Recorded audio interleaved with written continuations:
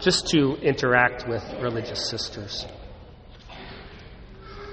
I wish to speak about hope today. November is the month dedicated to the four last things: death, judgment, heaven, and hell. And what we realize in the Christian life, like a lot of things, like a race, doesn't matter how you begin, but it matters how you finish. That is what is most important. Memento mori is the traditional phrase, Latin literally for remember to die. Remember your death. And it's not about being morbid, but it's about being real. And hope is the virtue that is most important concerning the last things. It's most closely tied to death. So I wish to speak about hope, especially in regards to dying. Dying well, dying with hope. It happens too often in my life that I'll get a call from a family when their loved one is hours from dying. Or yes, worse yet, I'll get a call from a funeral home about someone needing a funeral, and I wasn't even aware that they were sick or dying at all. It can be frustrating as a priest. Obviously, it's most important to have a priest visit before a person dies so that he can administer the last rites, the last sacraments.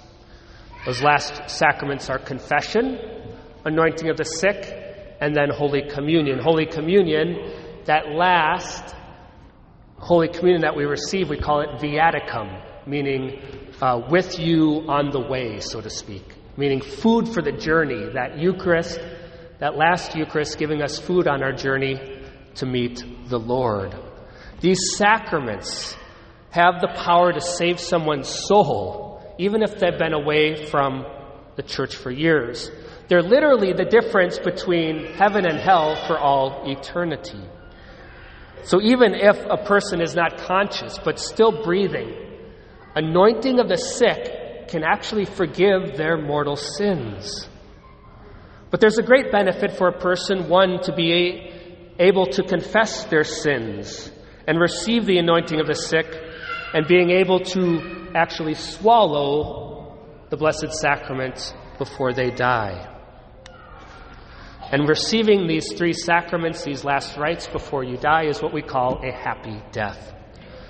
But I truly want even something better for all of us before we die. Yes, better than just receiving the anointing of the sick, still being conscious. Yes, better than being conscious and being able to receive all three sacraments before we die. It's about being able to live our last months, our last days with hope. True hope, dying well. And what do I mean by that? I mean that as Christians, as Catholics, we need to see dying our last months as preparation for heaven. We need to be able to accept this period of time, those final days, as a gift, and that they're purifying for us. To trust that God is a good God, and that if I persevere, He will fulfill His promise and reward me with heaven. Many good Catholics, they live good lives, and when they get sick, they stop coming to Mass. The family doesn't reach out to a priest. They're cut off from the sacraments, and they can kind of slowly waste away at home. They're tempted to start feeling sorry for themselves and give in to self-pity and even despair. They don't realize the meaning of their suffering, and they can complain about it. And it's with this disposition, this attitude, that we can actually risk missing out on heaven, or at least having to spend a lot of time in purgatory. I've seen it too often. A life lived well, but then not at the end lived well, not finished well. Now contrast that with the ideal. This is the ideal. A Catholic gets sick, he's old, maybe he has cancer.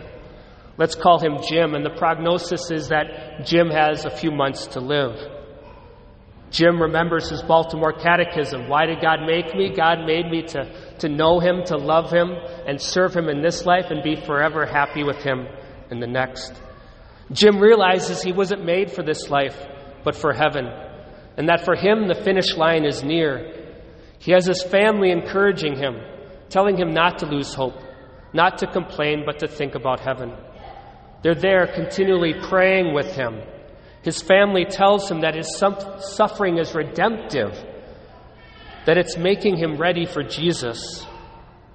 The family has the priest come, not just at the end, but at the beginning of this process, so that Jim can receive the sacraments, Holy Communion, and especially the anointing of the sick over and over again. Anointing of the sick is such a great gift that we have, because we see when we get to these last days, when we're suffering, it's easy to fall into feeling sorry for ourselves or despair.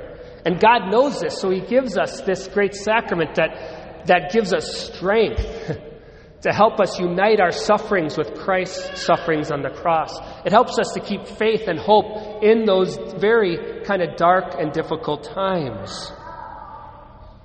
We're meant to embrace suffering in this life so that we can be perfected. This is the ministry that Deacon John provides at Interfaith. He's able to do this with people, be with them on their journey with these folks in the last days. It's a beautiful thing. I've had the opportunity to journey with a number of our parishioners in the last months of their lives as well. Seeing someone die well, it's such a beautiful thing to see them die with hope.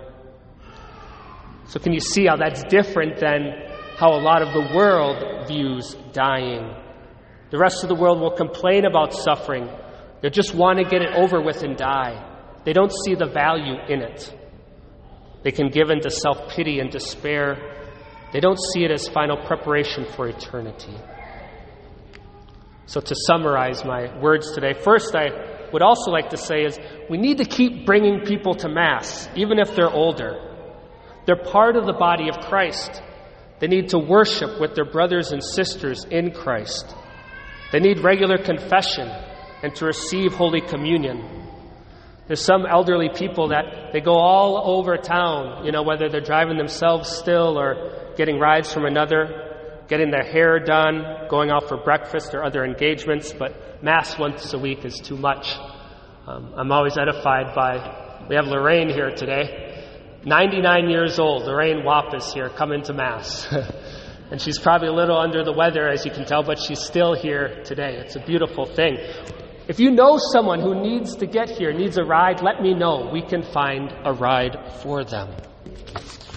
Second, when your loved ones truly do get in a state where they need to stay home, we have to help them to keep hope and to see the meaning in their suffering and their dying. We need to help them see the finish line. Also make sure that I, Father Nick, knows about them and their condition.